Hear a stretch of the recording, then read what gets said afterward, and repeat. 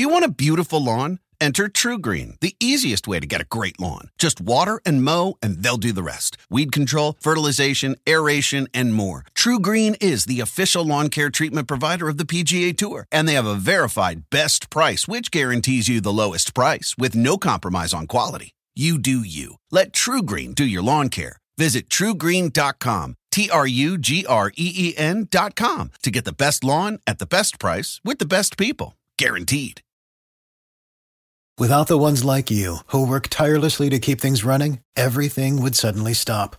Hospitals, factories, schools, and power plants, they all depend on you. No matter the weather, emergency, or time of day, you're the ones who get it done.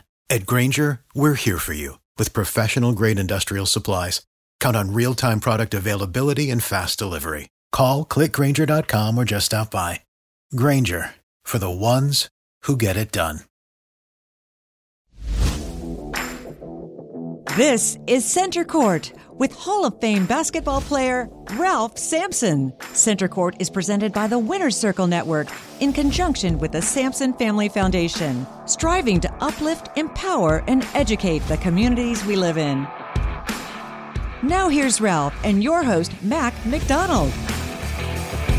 Welcome into the Winner's Circle Network, and this is Center Court for another week. I'm Mac McDonald. He is Ralph Sampson. Great. We've got a wonderful show planned, and Ralph, a guy that you lifted weights with, that he watched you watched him.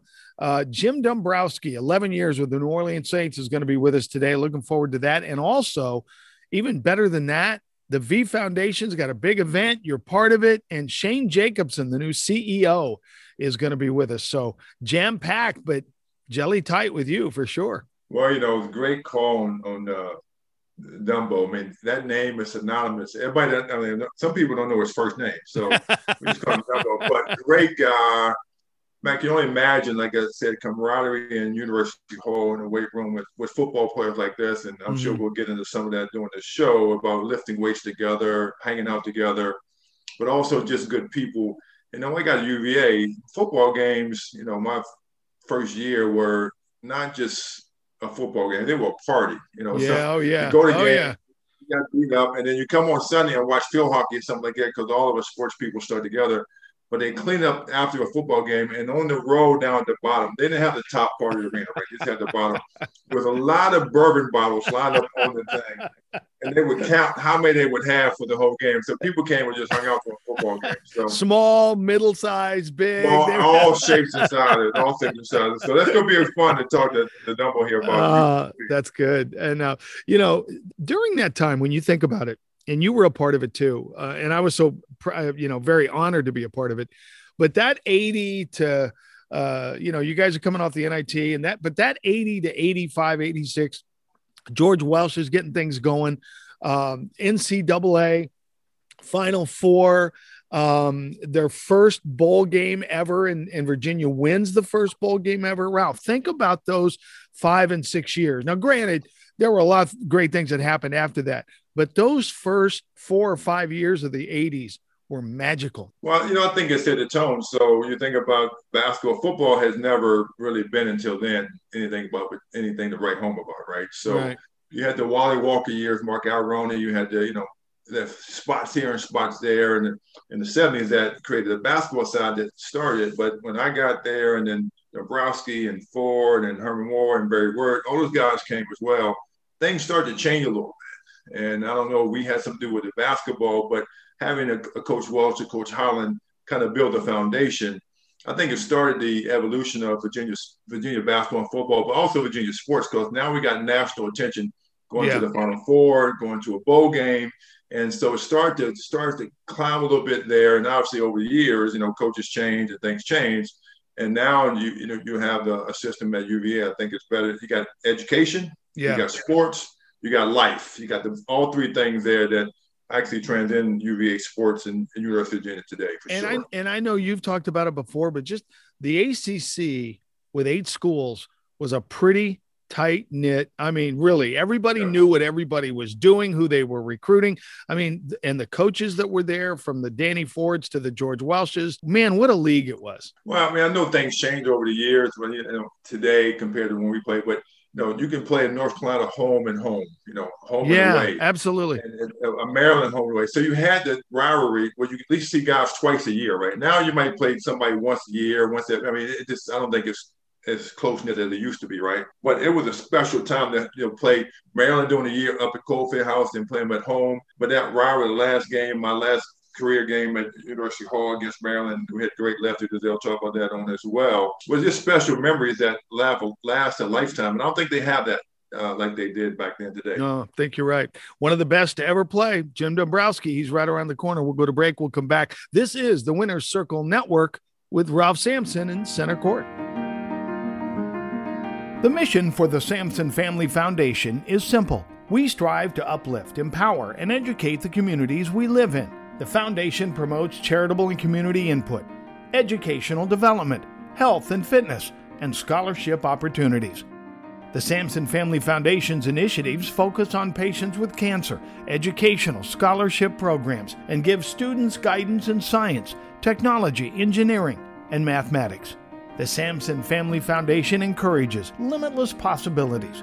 Your financial support is tax deductible. To learn more, call 540-615-5097. The website is samsonfamilyfoundation.org. Uplift, empower, educate. It takes teamwork to make the dream work.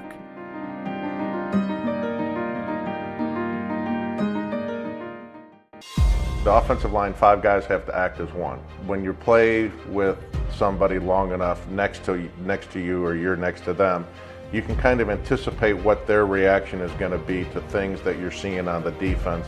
You've got a split second to make adjustments, and if 4 of the guys make the same adjustment and 1 guy doesn't make the same adjustment, chances are the play's not going to be very successful. You're listening to Center Court with Hall of Fame basketball player Ralph Sampson. Once again, here's Ralph and Mac.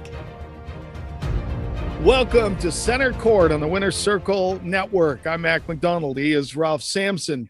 He is the one, the only Jim Dombrowski, a college Hall of Famer. He's in the Virginia Sports Hall of Fame. He was a first-round pick in the 1986 NFL Draft. He played his entire 11-year career for the NFL's New Orleans Saints. And Ralph, when we were on the phone yesterday setting up the interview, Dumbo told me he only had 22 surgeries. How many surgeries did Doc McHugh do? That's the question. None. That may be a good thing. That might be a good thing. I was lucky in college. I didn't get injured, and most of them were minor surgeries. Right.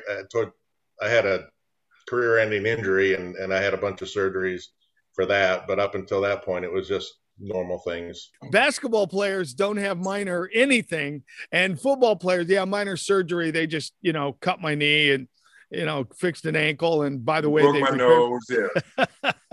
I guess what you guys are saying is basketball players are smarter than football players. I think so. Back in the day, if we played whatever, you played hurt, injured. So I don't know if we were smarter or just dumb as dirt.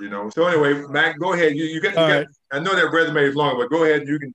Well, take anyway, first, when I called him, it was great to catch up with him. And Jim, did you feel the 11 years in the NFL with the New Orleans Saints that was just about right? Too long or too short? Oh, too short. I think before my injury, I might have had another 4 or 5 years in my body. And, it's always about trying to win the championship. And unfortunately, I never got close to achieving that goal. But yeah, no, it was too short. Ralph, he told me now also, he gave me a little insight because you've always talked about the shared locker room back in the early 80s. And Jim Dombrowski told me that he used to spot for you because he wasn't sure you were going to get up that 130 pounds or whatever it was you were lifting. Well, we had John the Lakes and Coach Dunn and John Gamble. So that 135, that's only one plate on both sides. And I was only probably 190 pounds, so I'm missing 135 pounds. So I needed some help. And he was there. I'm sure we all were there at some point trying to lift that weight that we could not lift, but they pushed us and we ended up doing it. But my biggest ever bench press was 315. But I was in the NBA for long time after that. But you guys used to do 315 in a heartbeat down with John and Coach Dunn, right, in the weight room. Yeah, when the McHugh Center got built and I was up there, let's take a walk back into U-Hall. And let's go into what our weight room was. And our weight room was the athletic weight room, right? Right. So, it's come a long way. Well, Mac, we've had this conversation before with no players. So I don't know if I would trade that weight room in for today's weight room, because we had camaraderie with every sport, right? So you had your turn, football and basketball, dominate the weight room, but there was swimmers and hockey and field hockey. So so you saw every athlete that you had camaraderie with one way or another. That's what built the relationship we have over the years. So that was very special. They don't have that today. Yeah, and I think you're right. I think they missed something. It's too specialized, I know the University of Alabama has football only weight room, the dining facility. I mean, everything is just for football, and then like the other sports are in a separate facility. But that you talk about the camaraderie, that's a big part of any experience, but particularly athletics. Yeah, I remember a lot of football guys coming to basketball games and a lot of basketball guys coming to football games. I would see them quite a bit. Being there at that time in the early 80s, Jim, because George Welsh, you were going through a transition and Coach Welsh was coming in. What was it like for you there as a college football player? What did you experience? Oh, it was fun. Now, my first year under Coach Bestwick was challenging, right? We were 1-10. They get fired. New coach comes in, and I mean, it was needed. George brought all the qualities that made him who he is and as successful is what we needed to become a better football team, right? But so in the beginning, it was frustration and just a lot of hard work, whether it's in the classroom or trying to get better on a football field or whatever. But also a sense of satisfaction in that you saw the results of the hard work. George's first year, we were only 2-9, but we were really competitive. We lost a lot of games by a field goal or a touchdown or less. So you could see the progress that was made. And then we built on that. And then, we had 84 where we finally kind of broke through. The amazing Peach Bowl, Ralph. I don't know if you were in Atlanta. I was in the NBA at that point in time, but I definitely recall we were on the road playing, so I definitely recall 84 for sure. Yeah, that was the Mikowski. That was the upset over Jim Everett and Purdue. I think Purdue was favored, and Coach Welsh decided I'm going to run Petty and I'm going to run Barry Word, and we're going to play defense. And Jim, if I remember, a real tough decision in the second half over whether you kick the field goal or go for it in the red zone. There was a real critical decision, right? It was, but we scored a touchdown late in the game, like 2.5 minutes to go or something like that in the fourth quarter. And as we're walking off the field, right, we're happy. We scored, we're ahead, and George is complaining that we scored too fast. Right? Because I forget what year it was, but Jim Everett goes from the Rams and joins us at the Saints, as a quarterback. And he and I, we kind of kept up casual conversation throughout the early part of our career. But I certainly took every opportunity to remind Jim and thank him for throwing that interception that sealed the game for us. Well, and it was historic too.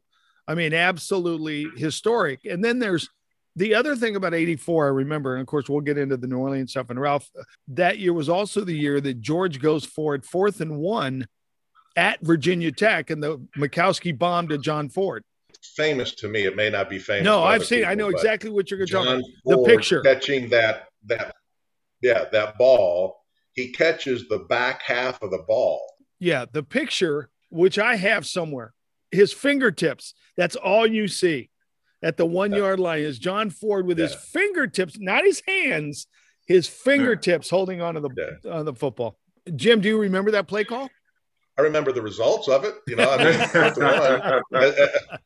As a lineman, you're normally wanting to run the ball on something like that. And I think George threw the curveball by throwing it, and Mikowski, threw the bomb, right? Mm-hmm. Instead of going for, I don't even know if there was a 5-yard route that the guy would have been open and you could have completed it for a first down. But, Donnie throws the bomb and we completed, and, the rest is history. That might have been a Mikowski trick. You never know what he's back there doing, right, when he's back in the pocket. But he saw something, I guess, and I guess he entrusted Mr. Ford to catch it. Yeah, Donnie was fearless. No doubt about it. What was it like to play for Coach Welsh? I thought it was great. Now, George and I had a different relationship than most of my teammates. I thought he was funny. We had a lot of talks, one-on-one talks. And, I loved playing for the man. There was never any question about where you stood. If you got him away from the on-field and the feistiness and the fieriness and competitiveness and all that, he was a terrific man. Did he do a lot of coaching with you? Naturally, you have a position coach. Did he coach you a lot? Not me particularly, right? Because his forte was being a quarterback at Navy, and then he was a running backs coach when he was at Penn State, right? He understood line play, but he was going to let Obi, coach the linemen. But I remember, Ali, this was, I think, the fall of '82. So we're having a one-on-one pass blocking drill. And Randy Brookshire and I think it was Ron Mattis get into a fight after their block. And Tom O'Brien and Art Marcos, who is the defensive line coach, are just stepping back and letting them go at it. And from 3 fields away, so we were on that left-hand field. On that right-hand field, you hear George, scream, "Stop it!" And he takes his hat and he turns it around and he comes sprinting over and he gets right in the middle of them and shoves those 2 big guys away. And he's like, "Stop it!"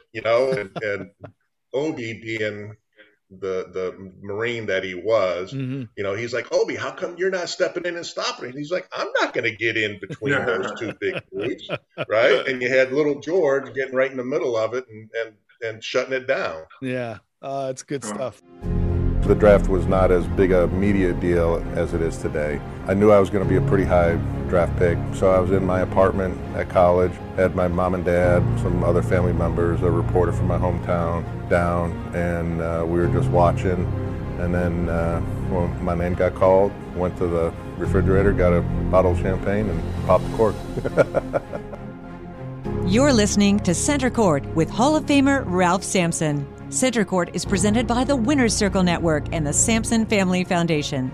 Welcome back to the Winner's Circle Network and Center Court with Ralph Sampson. Our guest from Louisiana, Mandeville, Louisiana, right outside New Orleans, is Jim Dombrowski, one of the more outstanding linemen really to ever play in the NFL, and had just a great career with New Orleans. And, of course, all ACC, Ralph, and the ACC's Jacobs blocking trophy in 84 and 85. He just piled up now, a couple of Hall of Fames he's in. Jim, what was your draft night like? Well, my draft night was actually a draft morning. What people know as the NFL draft today did not even remotely exist. Today you get invited to New York City or wherever they're hosting the draft and all the hoopla and the media attention. And what it was is my parents were in town. I was in my apartment at U Heights. It was like about 9:30 in the morning or something like that when I got picked by the Saints. And, I went over, I had a bottle of champagne. That was it. It is so different than all the media attention that goes into the draft these days. It's crazy. So sitting there waiting, and expectations when I've talked to some UVA basketball players that thought they should go earlier or later. They get there, they don't get there. What was your expectations going into that draft? Many, many rounds. The NBA now only has 2 rounds instead of 10 rounds. Football obviously is much more massive. But what were your expectations going into the draft? So based on what I was hearing, I figured that if I was a top 10, I'd go somewhere in the top 10. And the teams that really needed offensive linemen at that time were the Saints and then the Chiefs. And then, there were a couple teams after that. And Jim Finks called me in my apartment, and we just talked hockey. And it was maybe a 10-minute conversation, and that was it. That was the only contact I had from any scouts or people from any NFL team. So it was just like, okay, I don't know. And when my name was called, it was it was a good deal. So no combine, no pro day, no visits. They had the combine, but that was in Indianapolis. No, it actually was in New Orleans. I remember working out a little bit with some of the other seniors one time in the spring. But again, the logistics of the scouting department and the GM, I'm classifying as different than the media attention, right? Where the build up to the draft is, it's almost like the Super Bowl where, all the speculation and today, mock draft, 2.0 for the Saints. And then tomorrow will be, mock draft 3.0. Just the attention that it garners is amazing to me. Yeah, it's definitely pre-draft expectations that had to be kind of crazy. But then you get drafted, you have a bottle of champagne or a couple glasses of champagne, family there, which is probably the most special moment, in a career, that moment when you kind of relieved that you got drafted. Now what's next? And then the next day you can recover, and then 2 days later you go back to working out. But for me, I talked to other guys as well, the motivation of getting drafted at that level.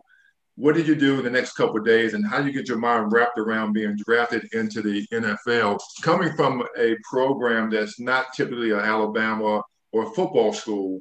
Virginia sports just was, I think we transitioned between myself and you guys as well. We made Virginia sports a little bit better.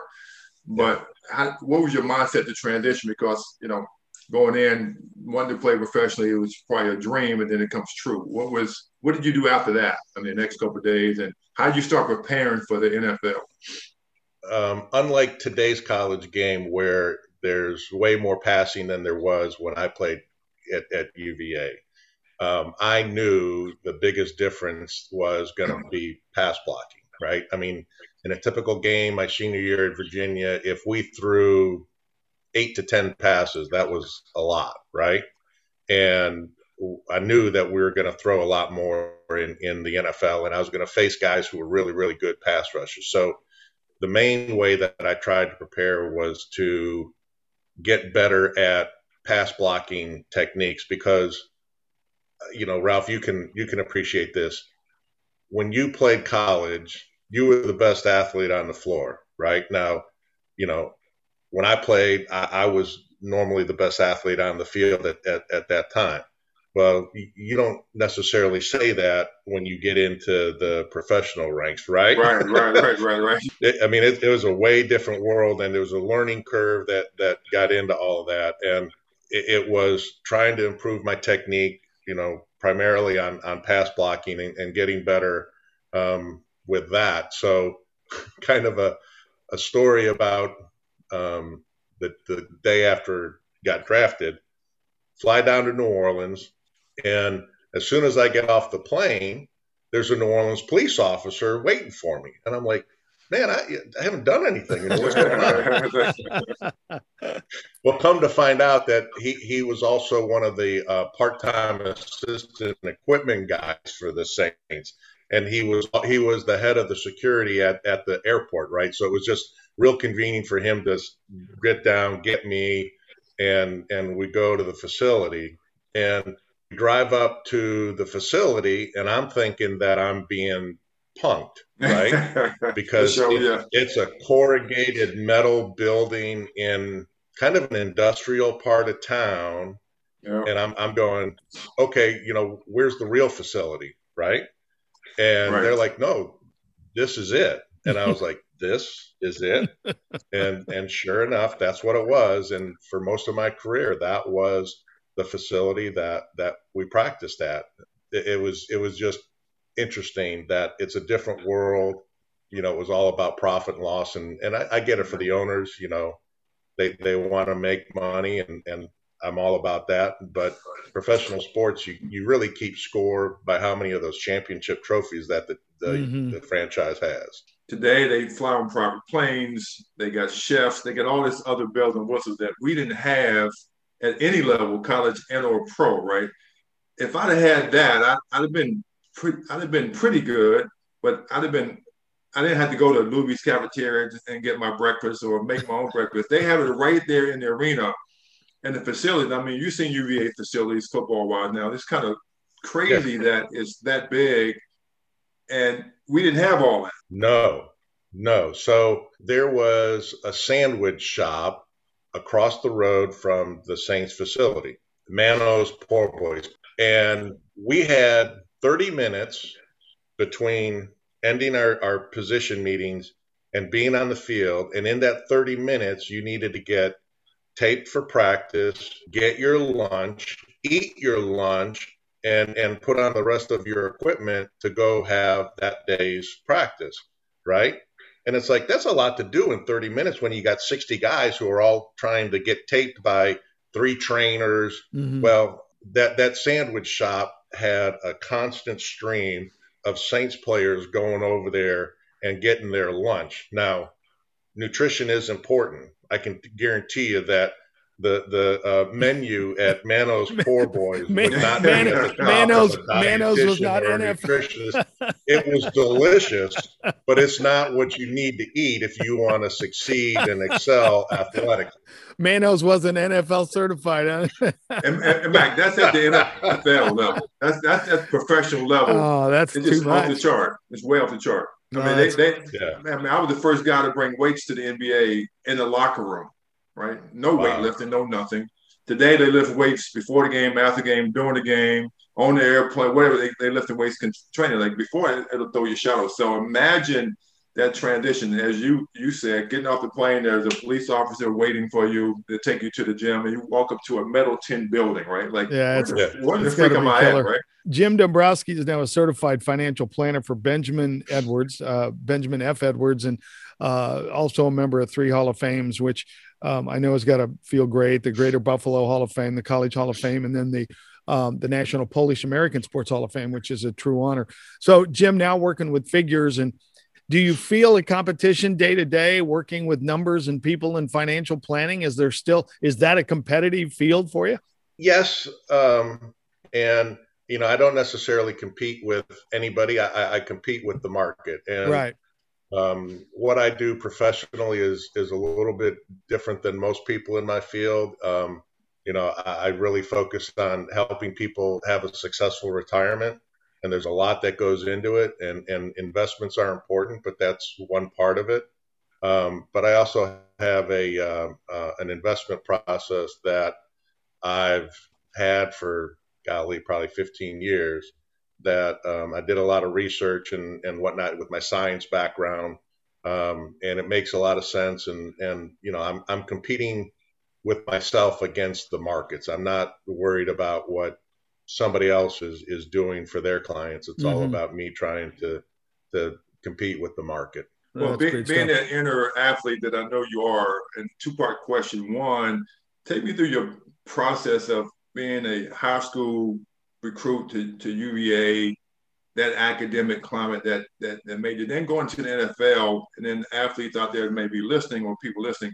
How do you transition from all that to a financial planner? Because that's not what they would expect us to do, right? We dumb jocks. So I can remember Howard Cosell said Ralph Sampson can't make it at UVA academically. So how do we transition from that to where you are today? And then the second part is, because you're competitive, so you are planning really against yourself to win a championship off the court in your financial planning. So I know you've won there many, many times. So unlike myself as well, not winning an NBA title, but we went off the court as well now that we since retired only a couple years ago. Yeah.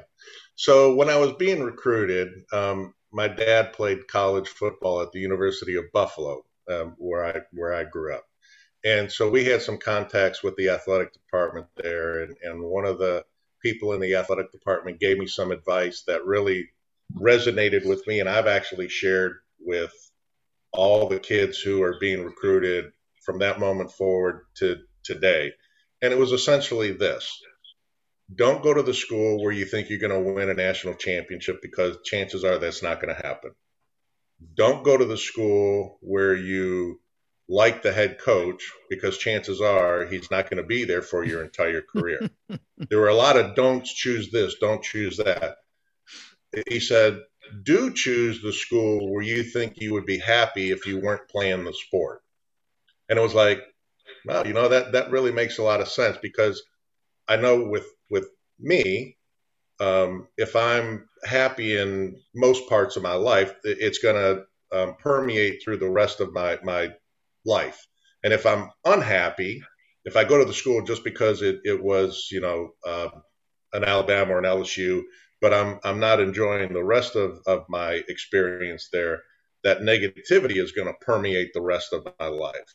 And what I try to tell people, and I guess I'm a perfect example, if you are good enough to play at the next level, they'll find you, right? Yeah.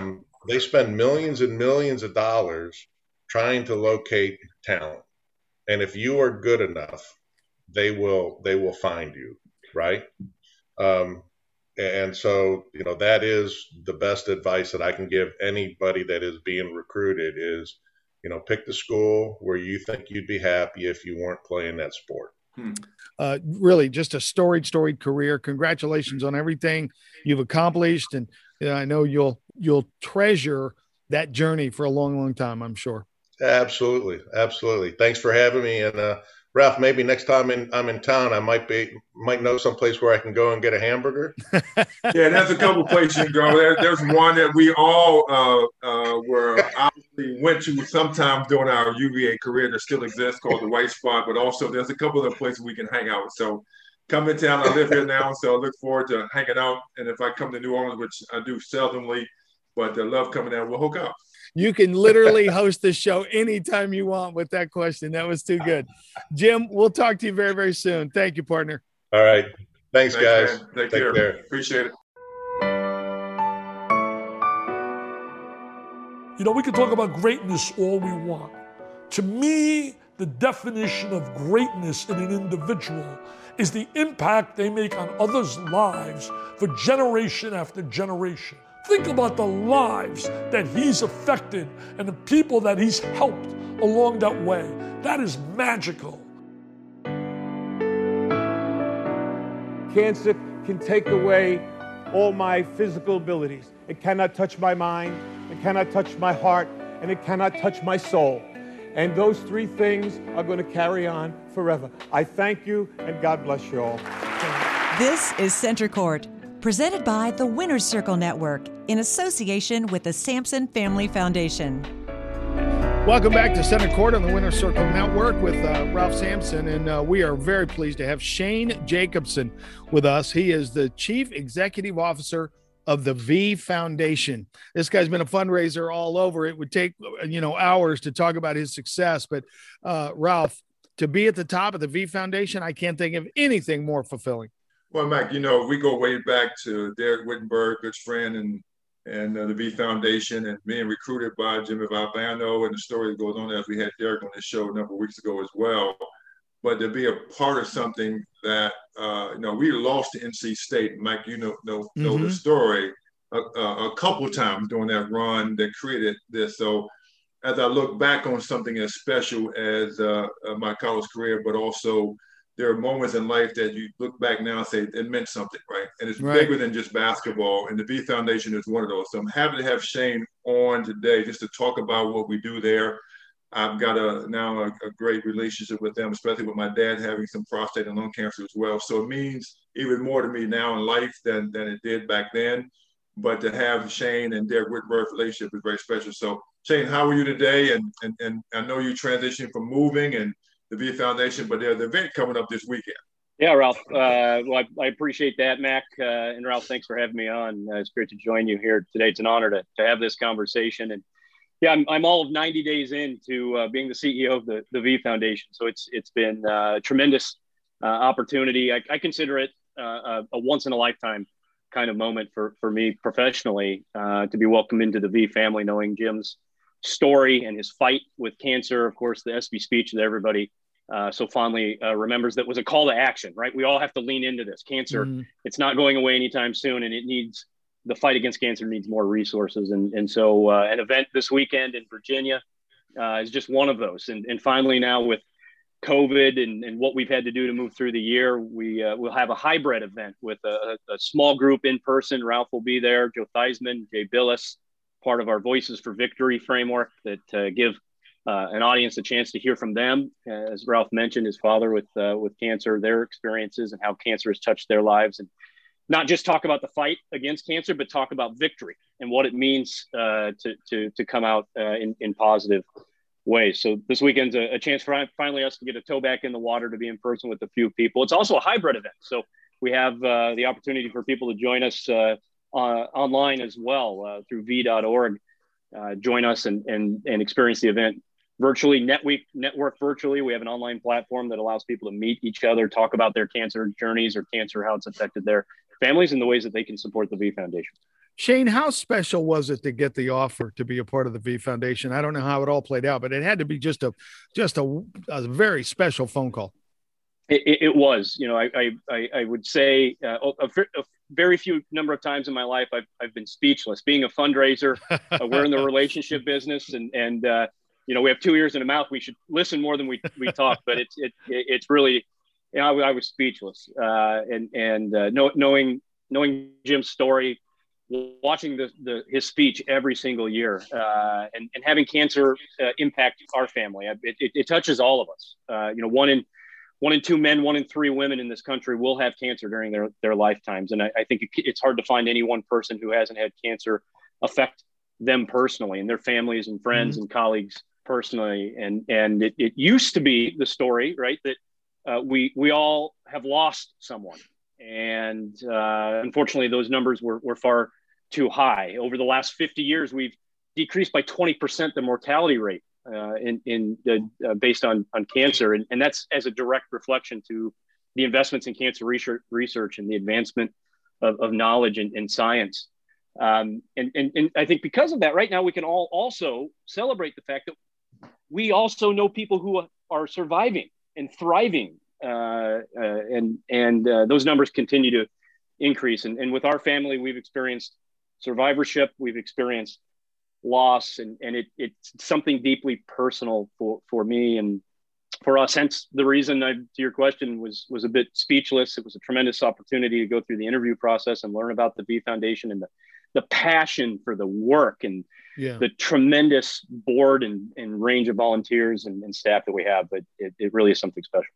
Yeah, I was going to ask you, not being there as long as your tenure will be, is there one or two things that stick out? You mentioned passion. What about passion that makes you get up and do what you do? But are there any stories about passion? Because I've had family and friends that my dad overcame it. They have also had family and friends that are on to pass away from it as well. So what is that passion to you, and what makes you get up every morning and have that passion to be a part of this? Yeah, Ralph, great question. So I start with, I guess my starting point when this opportunity came forward, and it's actually rooted in Jim's ESPY speech. Towards the end of his speech, he initiates a call to action, and he says, I need your help. We need your help. We need more support in cancer research. It may not save my life.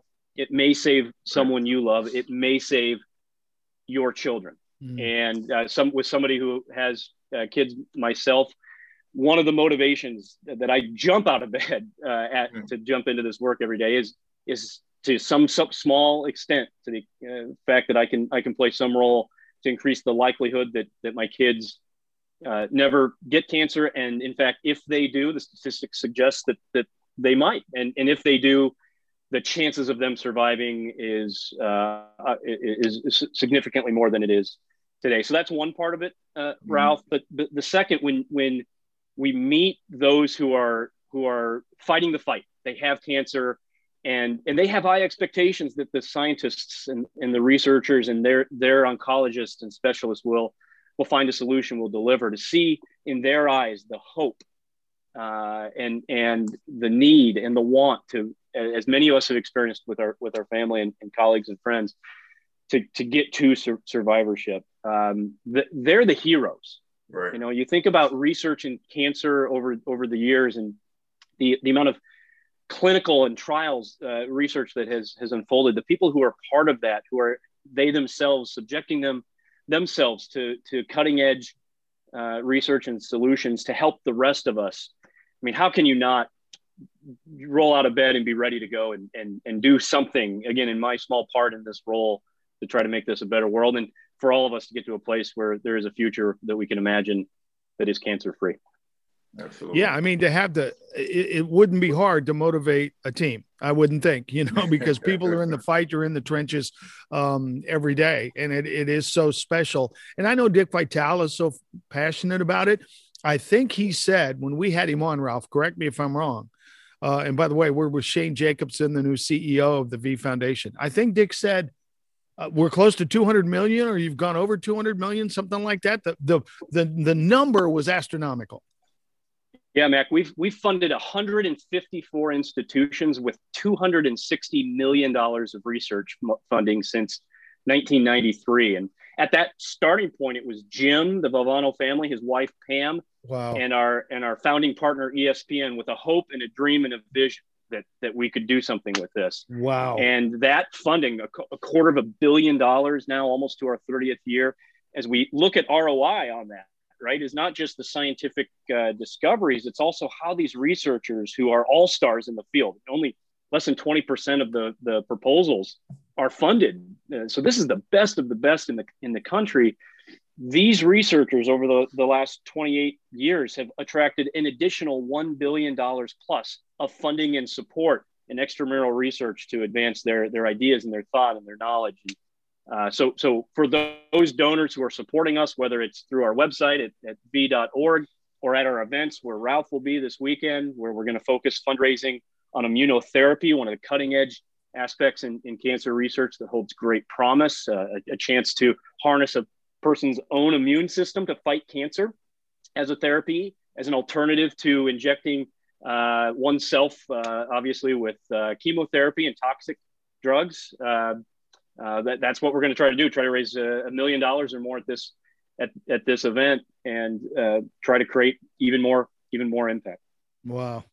So one of my dad's nurses, which we stay in contact with, sent me a text and said, if everybody for like 1 day or 2 days don't drink Starbucks or coffee, right? 1 day.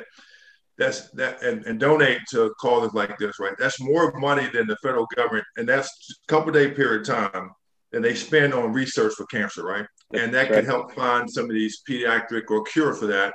I'm like, it didn't dawn on me how much that was, but that's millions of dollars in 1 or 2 days by just drinking a cup of coffee that people can say, I'm not going to drink coffee today. I'm just going to donate that $8 or $5 to a cause that will help cure some parts of cancer, right? So that kind of blew me away, that type of research. You're saying that now with this immunotherapy as well, there's stuff out there that can help, obviously, but there needs to be more research and dollars put to that. Do you think, in our lifetime, we might not see it eradicated, but we sure can see the percentages go down in that? So what is the need there? How do people donate? Where do they go? How do they do that?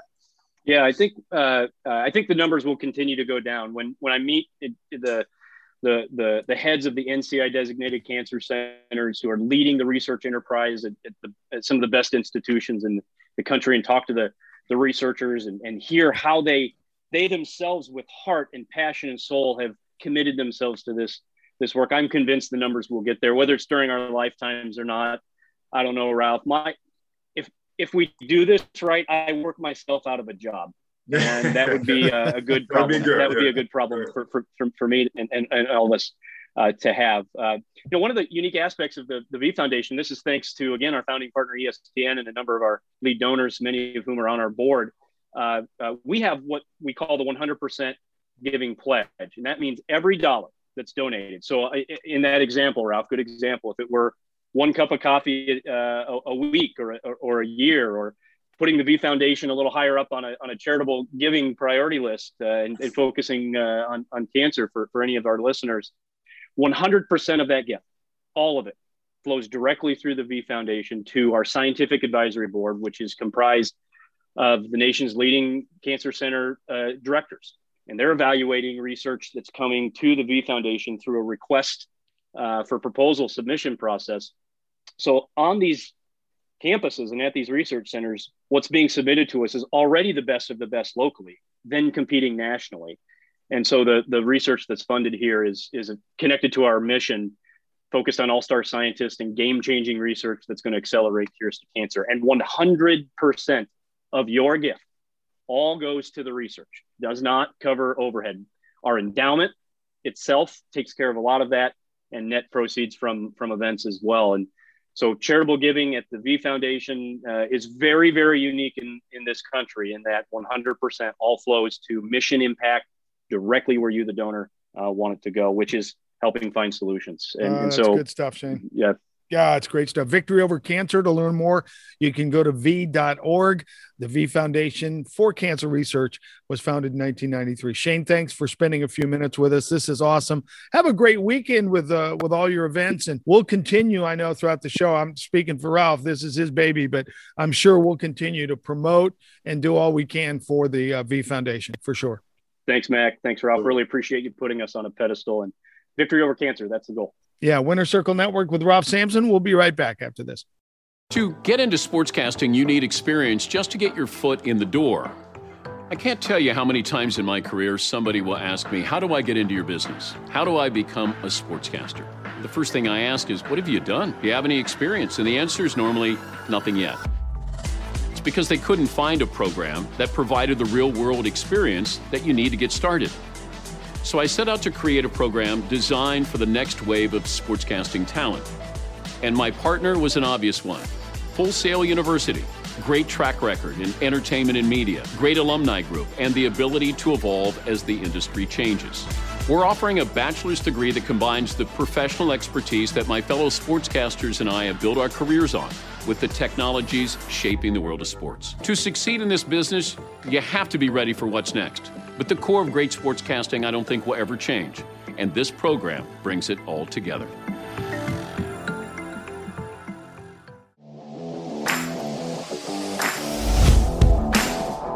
You're listening to Center Court with Hall of Fame basketball player Ralph Sampson. Once again, here's Ralph and Mac. Welcome back to the Winner Circle Network. He is Ralph Sampson. I'm Mac McDonald. Great show today with Jim Dombrowski, former New Orleans Saints Hall of Famer, just a terrific man. And Shane Jacobson, Ralph, the new CEO. I tell you what, that's got to be a wonderful thing to step into because of what the V Foundation represents and how much it has done. What kind of interaction did you have with Jimmy V back in the day? Well, ironically, when we spoke to Derek Wittenberg and they was transitioning from Norm Sloan to Coach Valvano and Wittenberg and Lowe and Bailey and all those guys that come to in the Cowboy Club, that come to NC State, we will be pretty good. But at that point in time, you didn't have that. You didn't have that Jeff Lamp and Jeff Jones, and you didn't have a nucleus of guys that you thought you could play with at that point in time. So that relationship from a recruiting standpoint was there, but he wasn't what he was actually during the course of time of his 4 years when I played at Virginia. So being recruited one and then going down there and playing was a whole different ballgame because we were, fairly dominant in those years. They were still just growing their team. So by the time their fourth year came, right, then they were pretty good because they had some other players come in, or Thurl Bailey's and all that kind of stuff as well. So just to see the evolution of that and then playing against them in ACC, but also in the NCAA tournament my last year, losing to them twice, to now seeing the V Foundation and what it does. It's amazing to look back and see that legacy and how they got there, one, and then also see what they've done with the V Foundation after the fact. So very, very impressive. How did you get so tied in with the V Foundation? Well, I mean, actually it was Derek Wittenberg initially, and he kept come to this golf tournament, come to that golf tournament, and it really never fit schedule, and I wasn't a big golfer. So over the years, and my dad got sick with some cancer issues, and then a guy named Mr. Hogan at Virginia reached out to me. He was like the COO of UV at one point in time, reached out and said, we're going to do some stuff here at Virginia with the Emily Kirk Center, where my dad was at, et cetera, getting his cancer treatments. And we want to invite you to an event at the Virginia Vine up in Middleburg, Virginia. Like, okay, great. So I finally went, and it was probably one of the best events I've been to. And there's no golf event, so I had to worry about playing golf and somebody's course. But you got the likes of Joe Theismann and Derek Wittenberg. So me and Wittenberg got together and said, okay, let's do something special. And we said, okay, great. When Virginia plays NC State, we will auction off a package, and then we will play at Virginia, and then the package comes, so we'll meet the crew at Boar's Head Inn, and then we'll go to the game with them, and Jay Billis will be a part of it as well. So we did that, raised $20,000, $30,000 for that one auction. Wow. And went to the game, saw them at Boar's Head, took them to the game early. They got to see Jay Billis and the crew before the game started, and we sit the game with these people, and it was an amazing time. So from that standpoint on, I've been linked with it for every year now, and it's been a very special event for me to attend. Center Court with Ralph Sampson on the Winner's Circle Network. We hope everybody has a great week. You've been listening to Center Court with Hall of Fame basketball player Ralph Sampson. Our podcast is available on the Believe Network at BLEAV.com. Center Court is presented by the Winner's Circle Network and the Sampson Family Foundation. For more information, log on to SampsonFamilyFoundation.org. Uplift, empower, educate. Teamwork makes the dream work.